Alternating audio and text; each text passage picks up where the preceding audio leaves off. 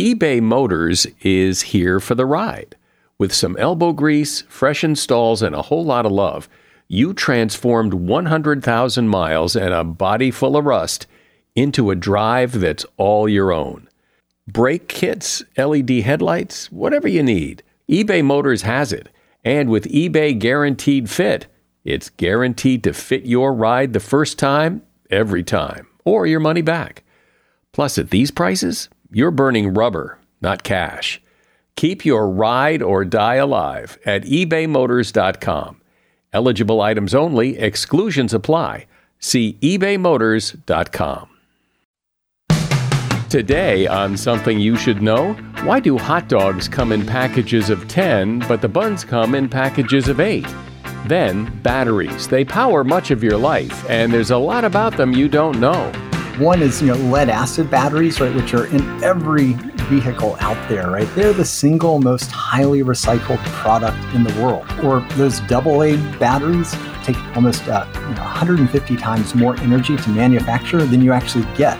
Also, how can a cup of coffee predict the weather? And the importance of status and culture, and why culture doesn't change like it used to. If you say the 60s, people think about hippies or the Beatles. If you think about the 70s, you think about disco.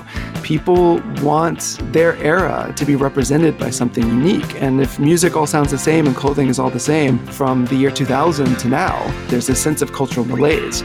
All this today on Something You Should Know. If you have to hire someone, what's the best way? Referrals? Well, maybe that could work. But just because somebody knows somebody who knows you doesn't necessarily mean they're qualified. Or you could pull out that file of random resumes that came in during the last 6 months. Maybe there's somebody in there. Maybe. Now, if you're hiring, you need Indeed. Indeed is your matching and hiring platform with over 350 million global monthly visitors, according to Indeed data, and a matching engine that helps you find quality candidates fast. As a business owner, I've found that hiring the right people, well, there's just nothing more important. Don't leave it to chance or a referral or a random resume. Use Indeed. In the minute I've been talking to you, 23 hires were made on Indeed, according to Indeed data worldwide. Indeed's matching engine is constantly learning from your preferences. So the more you use Indeed, the better it gets.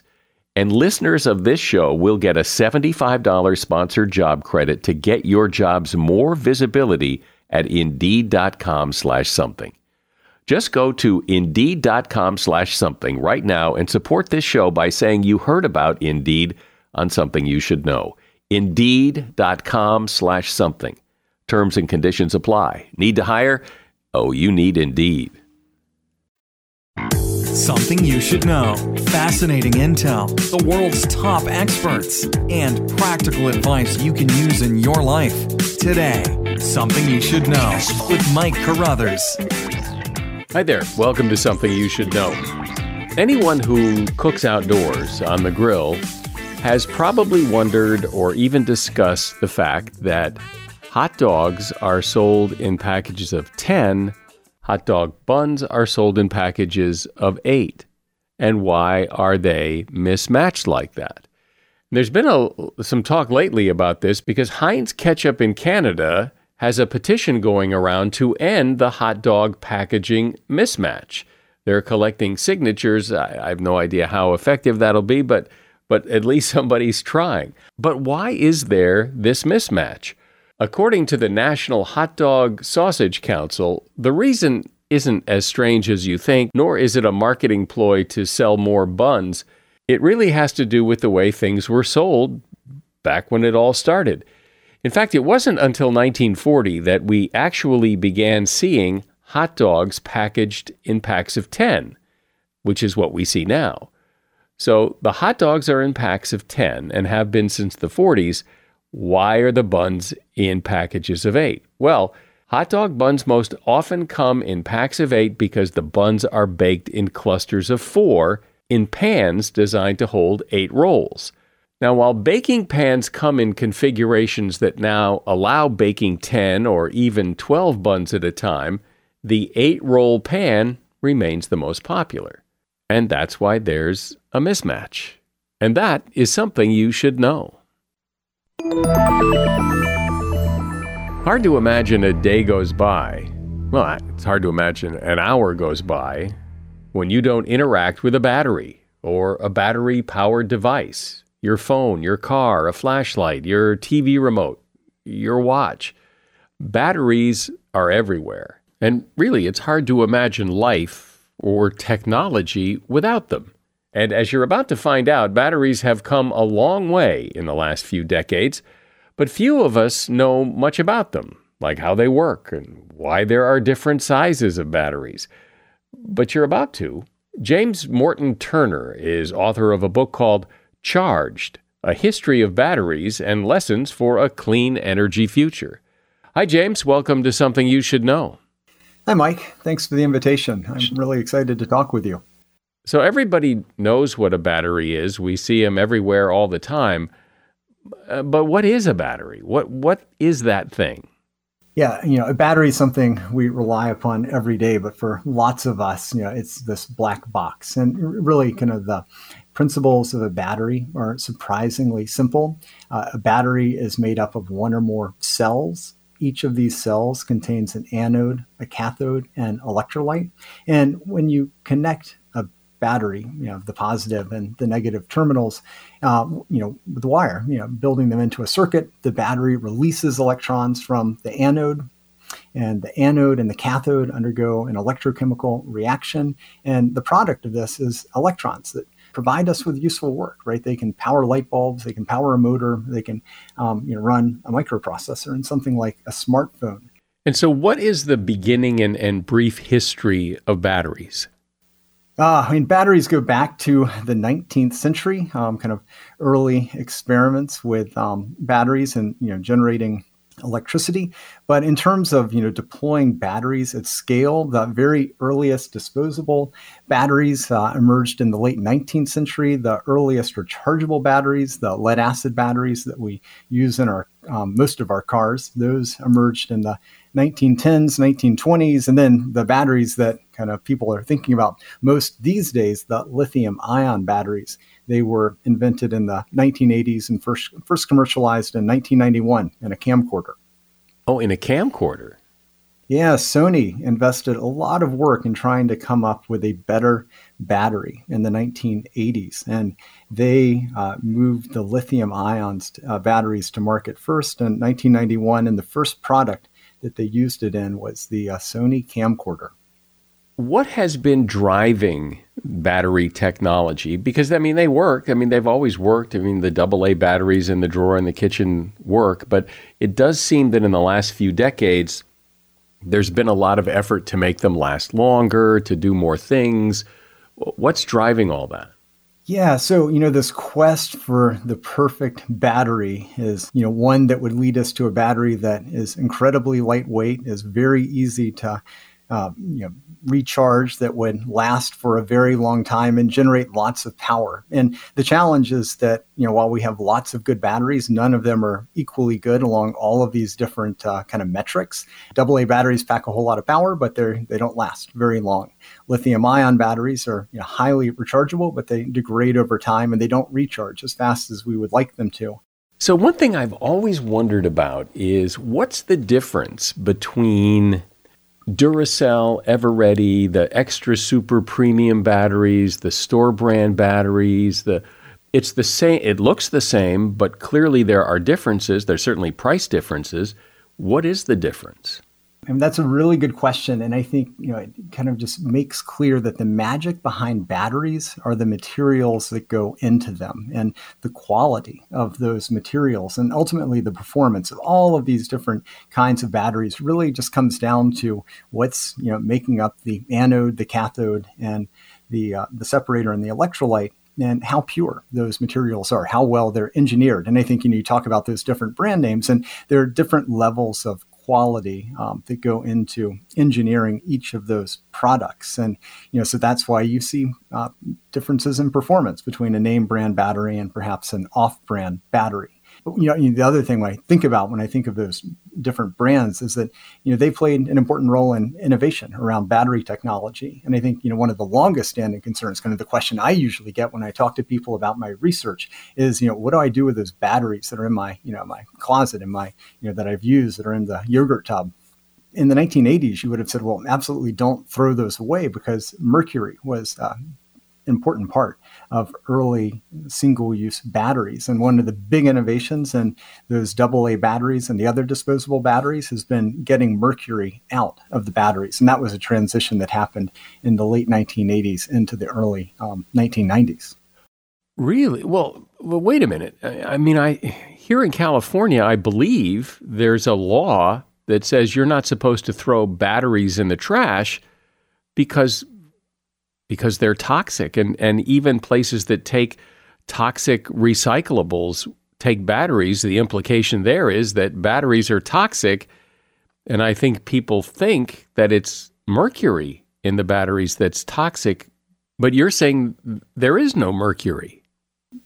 Mercury has been phased out of almost all disposable batteries. There may be a few exceptions, but certainly all the common AA, AAA 9-volt batteries, none of them have high levels of mercury. So why do we not want to just toss them in the trash? On one level, throwing batteries in the trash doesn't pose an immediate environmental hazard. Batteries are no more corrosive than a lot of other things that wind up in municipal trash. Ideally, we would recycle them and be able to recycle them efficiently and recapture the materials and put them to good use. I mean, it turns out that recycling single-use batteries is a real challenge. And the challenge isn't just figuring out how to do it. Really, the biggest challenge is figuring out how you efficiently collect all of those batteries that are out there and get them back into the recycling stream. And by the time you go to the effort and expend all of the energy that you need to collect all of those batteries and sort them and get them prepared for recycling, often the costs of doing that actually outweigh the benefits that you get from recapturing the materials in the first place. Yeah, so the question of what to do with your AA battery is still a complicated one. I don't live in California, and what I do is I just put them in the trash. So I think most people's experience is that batteries today are better than they used to be. They last longer. The rechargeables recharge faster. But is that because of like some big, huge advancement? Or is it like a lot of other things where it's small incremental improvements over time that make batteries better?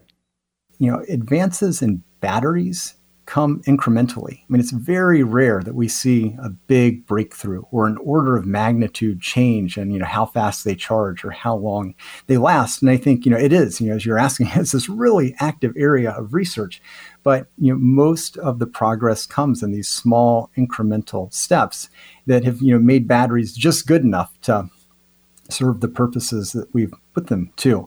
So the range of electric cars, has increased incrementally, but there hasn't been a big breakthrough. And, that breakthrough may come, but it's not clear we're going to see that in the next, 5 or 10 years. And even when we do, it's going to take a long time to bring it to market.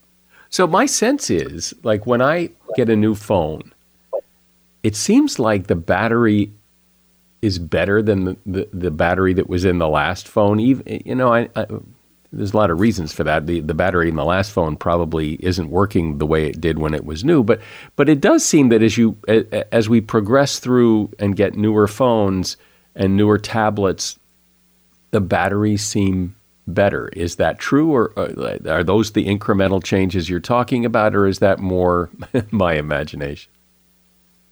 I don't think it's your imagination. I mean, I have the same experience too, but I think so on the one hand, yes, right, the batteries are getting a little bit better, and they're getting better in lots of, different ways. I mean, they perform a little bit better. They're also getting less toxic. I mean, we're, manufacturing more batteries that don't have things like cobalt in them, and these lithium ion batteries. And so, the advantages are coming in multiple ways, kind of these incremental improvements. But I think the other piece of this about why the batteries appear to last longer or perform better is that the technologies that they're powering are evolving as well, right? And so, the iPhones and the cars and the other devices, they're often becoming a little bit more efficient, right? They run a little bit faster, requiring a little bit less power, or they're a little bit brighter, but they're a little bit more efficient and, keeping that screen on. And so, we're seeing the advantages both of the improvements in batteries, but also improvements in the efficiency of the technology that they're powering. And when you put those two things together, that kind of helps explain how batteries have become more useful to us. And if you take a real big step back here and just think about why lithium-ion batteries have become so ubiquitous, right, in all the laptops and all the phones, it's that they have improved, but the technologies that they are powering, right, the ability to pack all of that technology into a smartphone, right, that has become vastly more efficient than it was, right? If you go back to 1991, you would need a supercomputer to deliver the same level of processing power that you now get on a single chip that runs on, 1,000th the amount of electricity that supercomputer once did to power the processor in your smartphone. And, that's something that a lithium-ion battery can power. And, so it's that combination of efficiency and increased capacity that explains why these batteries seem to be getting better. We're talking about batteries and how they became such an important part of life. My guest is James Morton Turner. He's author of a book called Charged, A History of Batteries and Lessons for a Clean Energy Future. A shout out to Claritin for supporting this episode and providing us with samples. You see, for as long as I can remember, I have had to deal with seasonal allergies. Stuffy nose, watery eyes, the whole deal. And the worst for me is it messes up my sleep. I wake up because I can't breathe right. And during the day, well, if I'm working and I'm all stuffed up, then my voice sounds weird, and this is how I make my living. Luckily, for those of us who live with the symptoms of allergies, we can live Claritin Clear with Claritin D. I use it, and if you struggle with allergies, you should too. Designed for serious allergy sufferers, Claritin D has 2 powerful ingredients in just one pill that relieve your allergy symptoms and decongest your nose so you can breathe better. I've been using Claritin D for years because, it takes care of the problem. Ready to live as if you don't have allergies? It's time to live Claritin Clear. Fast and powerful relief is just a quick trip away. Find Claritin D at the pharmacy counter. Ask for Claritin D at your local pharmacy counter. You don't even need a prescription. Go to Claritin.com right now for a discount so you can live Claritin Clear. Use as directed. Are you one of those people who just buys things with whatever credit card you grab out of your wallet? Well, that could be a costly move.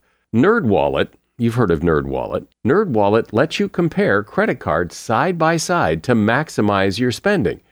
So if, for example, you like travel rewards, you can see which credit card gives you better rewards than the credit card you've got now. Think of what you could do with better rewards. A free flight, room upgrades, who knows? Compare and find smarter credit cards, savings accounts, and so much more at nerdwallet.com. NerdWallet, finance smarter. Credit is subject to lender approval and terms of each credit card issuer apply. So, James, what's one thing about batteries that you find really fascinating that maybe people don't know or haven't heard before? Yeah, I've been fascinated by batteries for a decade. And there are all sorts of things that really get me excited about batteries. Can I give you 3? One is, lead acid batteries, right, which are in every vehicle out there, right? Every, conventional vehicle. They're the single most highly recycled product in the world, which I just find astounding. Or those AA batteries, those AA batteries take a tremendous amount of energy to manufacture, right? To get that little portable kind of silver cylinder in that AA. It takes, almost 150 times more energy to manufacture than you actually get when you use that AA battery, or these lithium-ion batteries that we've been talking about. Those are made up of materials that are sourced from around the world, and unpacking those supply chains just, makes clear kind of how entangled the technologies that we rely upon every day, and we're going to need more and more going into the future, how they entangle us and, mines and communities and people who are doing this work, in places around the globe. One thing I've always wondered about is why do we have all these different sized batteries? Why doesn't everything run on AA's, and why do some things run on AAA's? What's the point? So there was a time when there were even more types of batteries. They came in more sizes. And so a big advance in the battery industry was to develop those standardized sizes. And the driver for that was the military. The military wanted to have batteries that were, easier to purchase and to make sure that they would work in devices. So battery standards for the disposable batteries, those were set back in the 1920s and 1930s after World War I, and then accelerating into World War II. And that's, when the AA and the AAA and the D, and back then there were number 6 and number 7 batteries, all of these different standards or batteries were standardized. Every Christmas, you open up presents and you go, oh, look, it needs batteries. And you go, AAA, I don't have any AAA. Well, why does it run on? What's the difference? What's the difference between a AA and a AAA? There is not a whole lot of difference apart from the size. When you're talking about disposable batteries and AA's and AAA's, they are different size packages that have slightly different capacities based on the size, but the voltage, and that's the key piece, and that that the products are engineered around. The voltage is the same, whether it's a AA or a AAA or a D battery, and that's determined by the materials, the chemistry, the electrochemistry of the battery itself. But it has nothing necessarily to do with the kind of thing it's powering. No, I guess in retrospect, kind of the genius of standardizing the battery sizes, once those standards were set and kind of codified by, certainly by the 1940s, all of the device manufacturers started engineering their devices to accept the standard size batteries. So it was that transition from where, battery manufacturers once were trying to manufacture custom batteries to fit all of these different devices.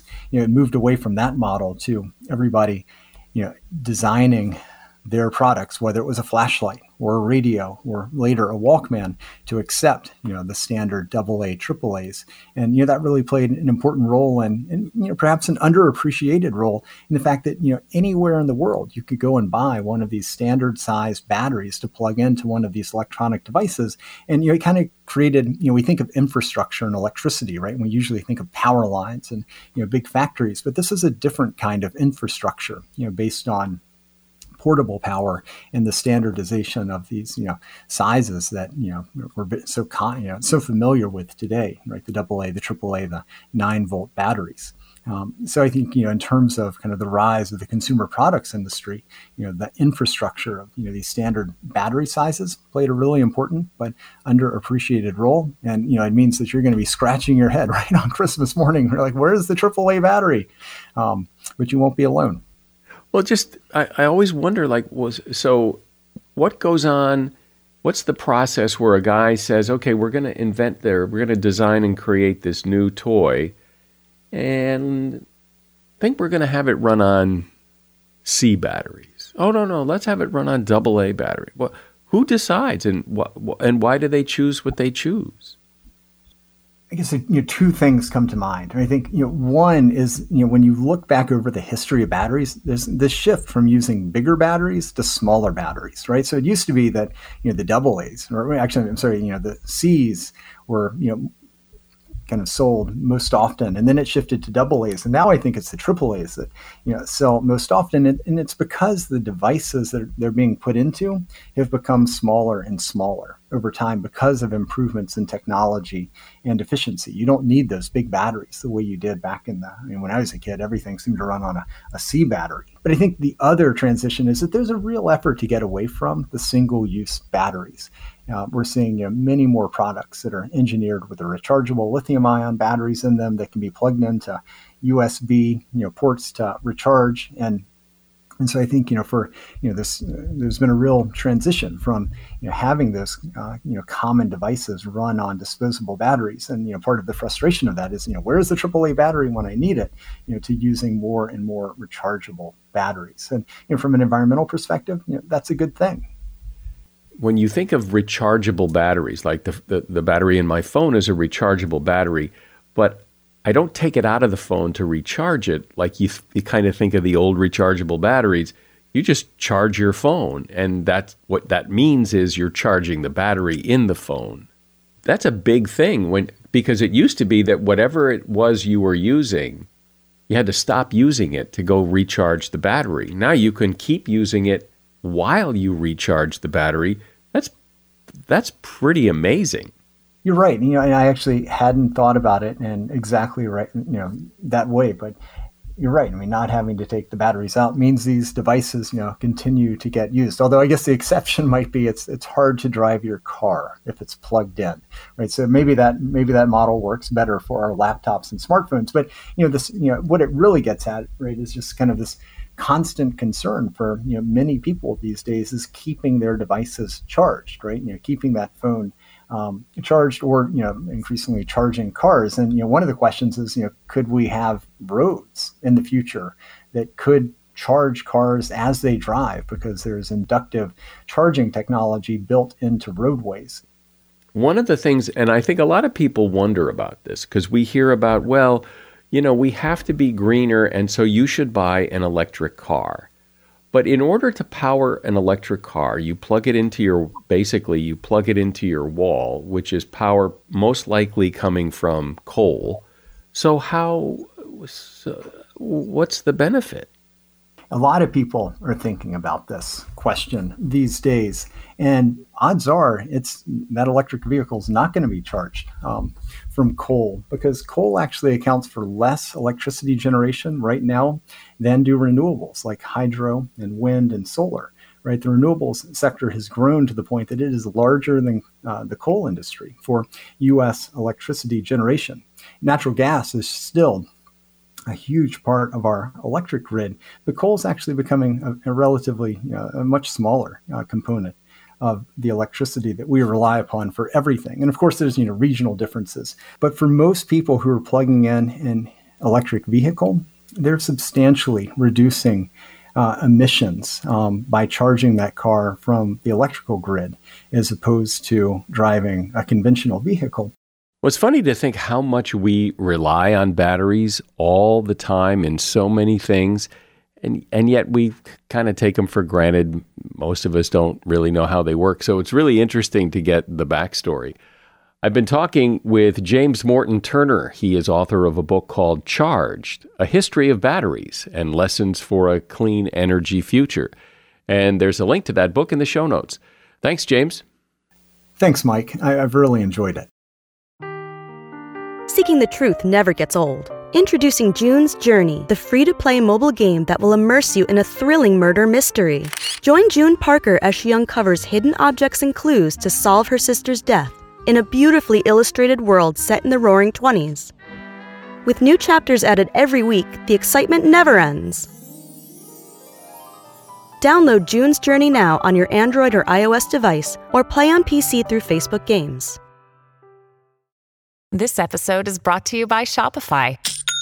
Forget the frustration of picking commerce platforms when you switch your business to Shopify, the global commerce platform that supercharges your selling wherever you sell. With Shopify, you'll harness the same intuitive features, trusted apps, and powerful analytics used by the world's leading brands. Sign up today for your $1 per month trial period at shopify.com/tech, all lowercase. That's shopify.com/tech. I'm sure you've looked at old photos of yourself, and you look at the clothes you were wearing and your hairstyle, and you wonder, what were you thinking? How did you ever think that looked sharp? Well, the reason you think that now, but you didn't think that then, is culture. Culture changes. Hair gets longer, skirts get shorter, music changes, food changes. Our culture changes. And often the people who change the culture are people you might call high status, people with influence. Status and culture are intertwined, and how they change is really interesting. David Marks is a longtime writer on culture based in Tokyo, and he's author of a book called Status and Culture: How Our Desire for Social Rank Creates Taste, Identity, Art, Fashion, and Constant Change. Hi, David. Welcome to Something You Should Know. Thank you for having me. So how do you define culture and status? What do those two words mean, and why do they seem to go together? Culture and status are both incredibly difficult and ambiguous words. And what I'm really interested in culture is thinking about things like music, art, fashion, hairstyles, the way we eat foods. I mean, the way I would think about culture is mostly that, we have to survive, but it's the way we survive. I am very interested in kind of culture as a mysterious process, because culture changes. If you look at old photos, you notice embarrassing haircuts and clothing, and you think, why did I wear that? Why did I think it was good at the time? And, what is it that changes culture? Technology makes a lot of sense of why technology changes, because it gets better, but culture kind of doesn't necessarily get better, and yet we change it. And when you think about status, that's also a word that we use to mean lots of different things. And what it really comes down to is that status is your position in a social hierarchy. And as you move up in that hierarchy, the way people treat you gets better. And the thing about status is a bit of a taboo. We don't like talking about it. But as I was researching status and researching culture, I realized that they went hand in hand, and you can't really understand the process of status unless you understand culture, and you can't understand culture unless you understand status.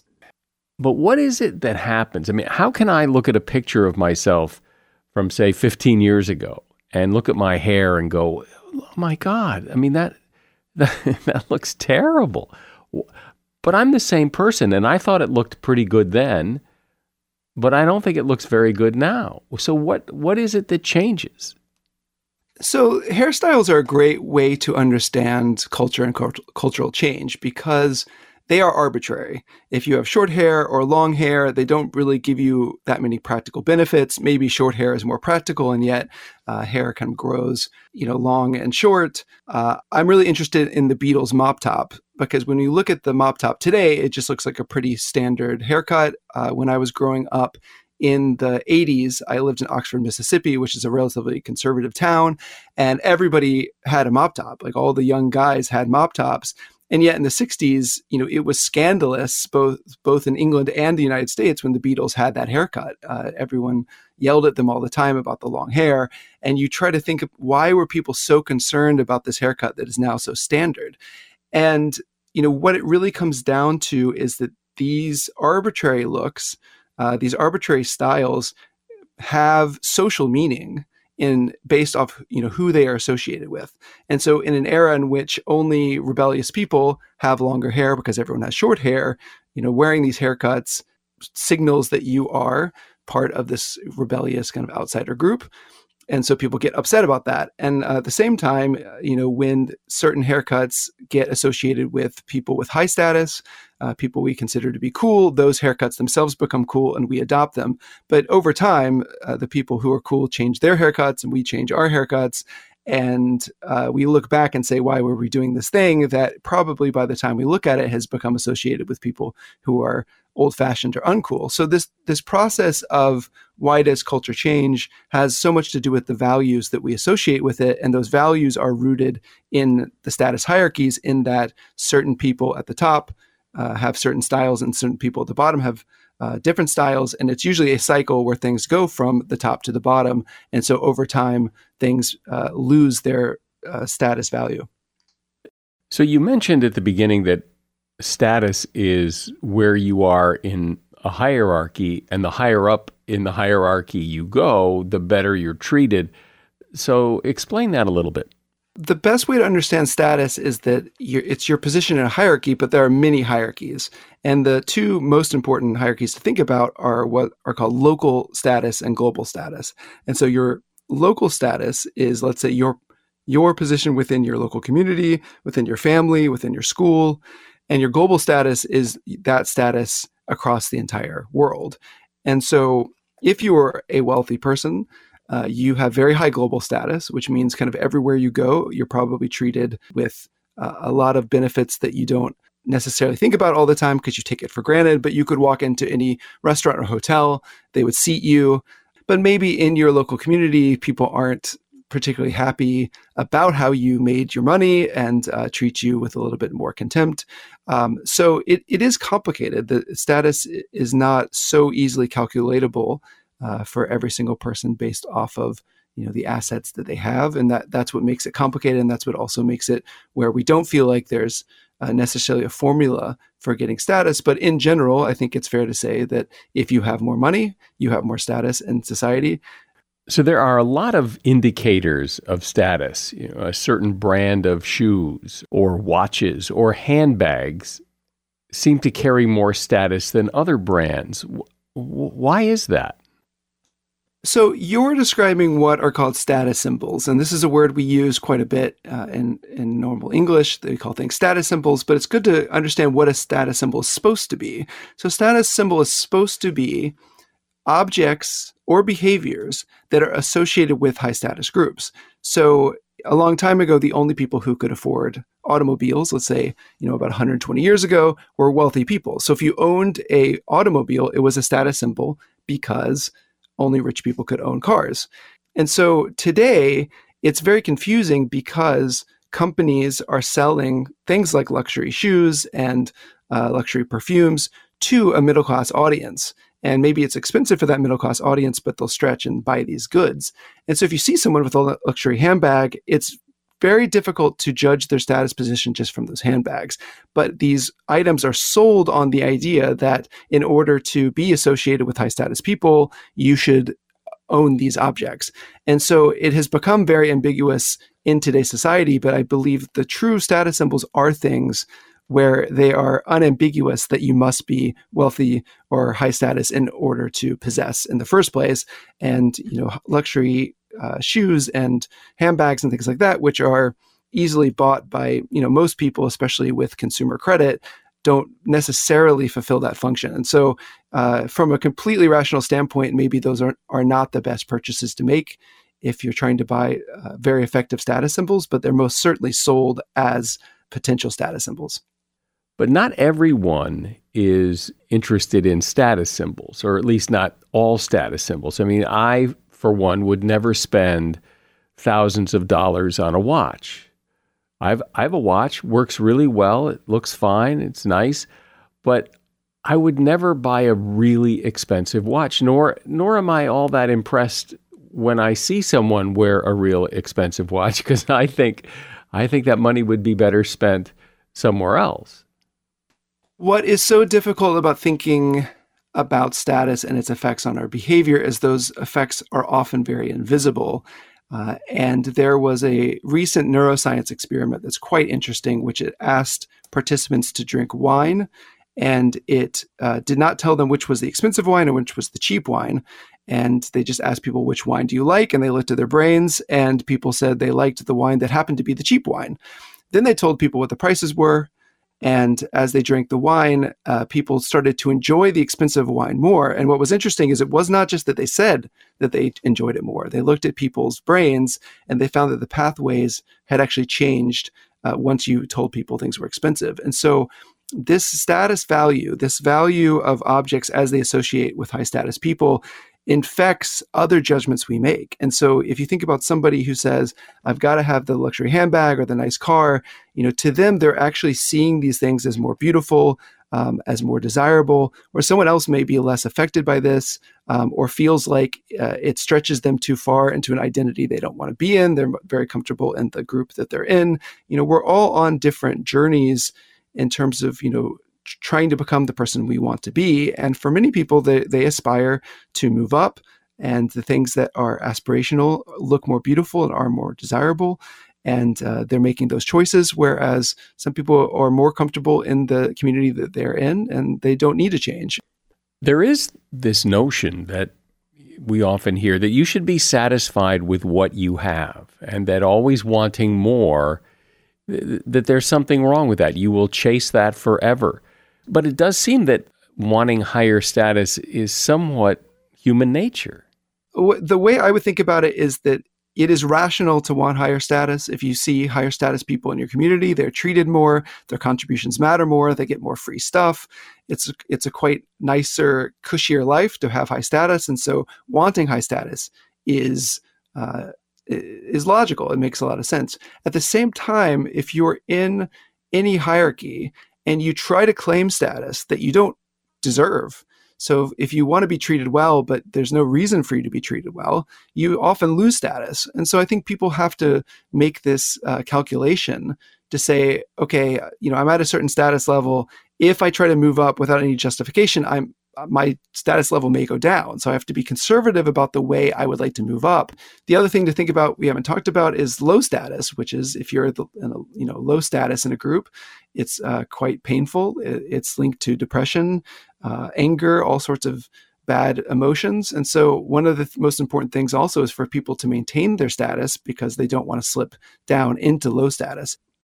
Is there any sense, though, of what determines what gives you status? Who says that, that status symbol really means what you think it means? How do those things develop? How do they become symbols of status?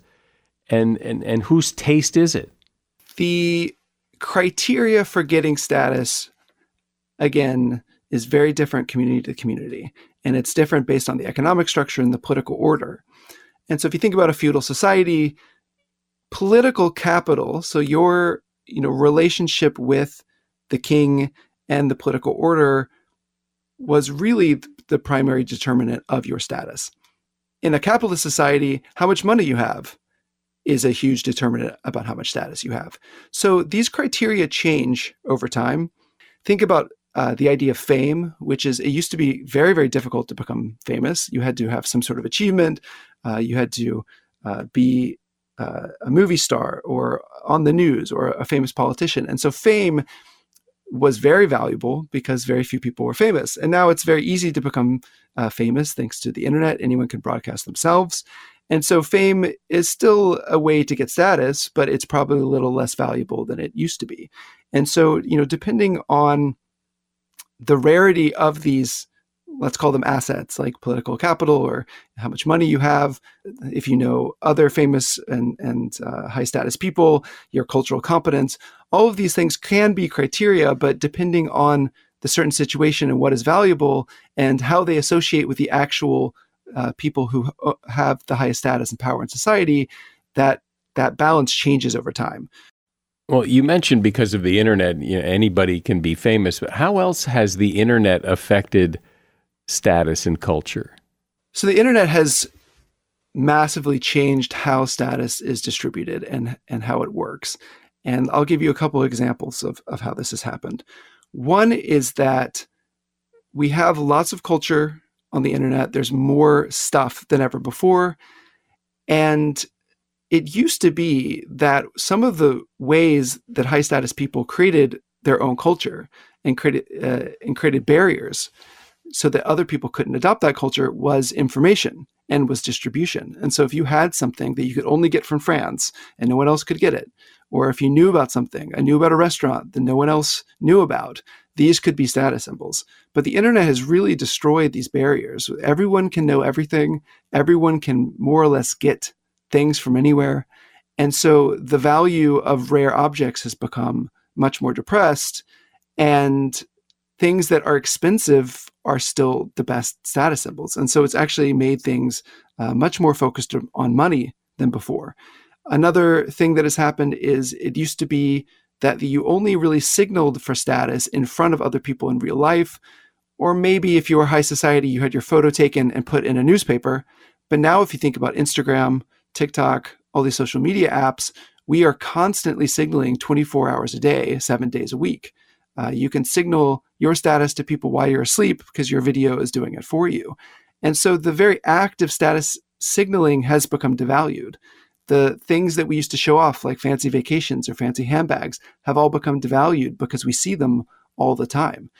And a final, thing that has happened is that fashion cycles used to make things valuable as we started to realize that high status people were all doing this unique thing. And that's what we call when things are in fashion or in style. It's when they're exclusively associated with a high status group. And the problem with the internet too is that it makes these fashion cycles so fast because everyone can copy and imitate these exclusive practices. And so fewer things are actually in style these days because high status people adopt fewer things knowing that whatever they do is going to be imitated more quickly. But also even when they do something new, they are imitated so quickly that the thing that they do, it becomes devalued very quickly, and it doesn't quite have the same longevity as things in the past. So culture is moving very fast, and there's lots of it. We're in a real era of cultural abundance, but that means that everything is less valuable than before, and that has changed kind of the way we understand our own culture. Well, it does seem like the way you describe it, it's like a rat race that you can never win, and why not just step off? Why it would seem to me that because things are moving so fast, people would just throw their hands up and go, I quit. I'm fine the way I am. I don't need to be chasing the next big thing because there's another one coming 5 minutes from now. Exactly. And I think that has happened. And one of the ways you can think about it is watch films from the 1960s. And you will notice a film from 1963 and a film from 1965 and a film from 1967. All the clothing is different. All the hairstyles are different. You're able to date those movies just by how people dress. And if you watch movies from the mid-1990s, or I was watching The Bourne Identity, which I think is from the early 2000s, these films, people dress pretty much like they dress now.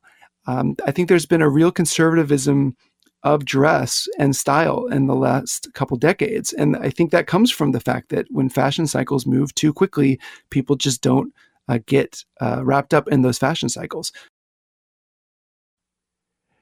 It seems to me, at least in the United States, that cultural changes like we've been talking about have really slowed down. That, in the past, every decade had a feel. There were the 60s, and it had its own fashion and its own music and its own haircuts, and same with the 70s, same with the 80s. Today, there's just not much of a feel of this decade or even the last decade. It's all kind of the same. We look back at a movie like Back to the Future, and what's so fun about that movie is, number one, seeing it from today, the 80s style of the 80s bit of it feels interesting, but also that huge difference between 1955 and 1985 and Back to the Future. That's fun. That's the entire movie comes out of jokes about those 30 years and how culture had changed. But if you look at the 30 years, since 2022, you don't really have those stylistic changes to play with anymore. There's, I think cell phones have changed. When you watch old movies, you look at cell phones and kind of laugh, but that's about it. And so, at a micro level, we don't like these changes, but at a macro level, I think there's something disappointing at the moment that we're just experiencing fewer cultural changes than we used to in the past. Yeah, I agree. I mean, there is a sense of, the 60s culture and the 70s culture and even the 50s culture. There was a culture, there was a look to it, a feel to it, the music, and we don't have that today. And yeah, it is disappointing. I think there's an entertainment in the fact that if you say the 60s, people think about hippies or the Beatles. If you think about the 70s, you think about disco.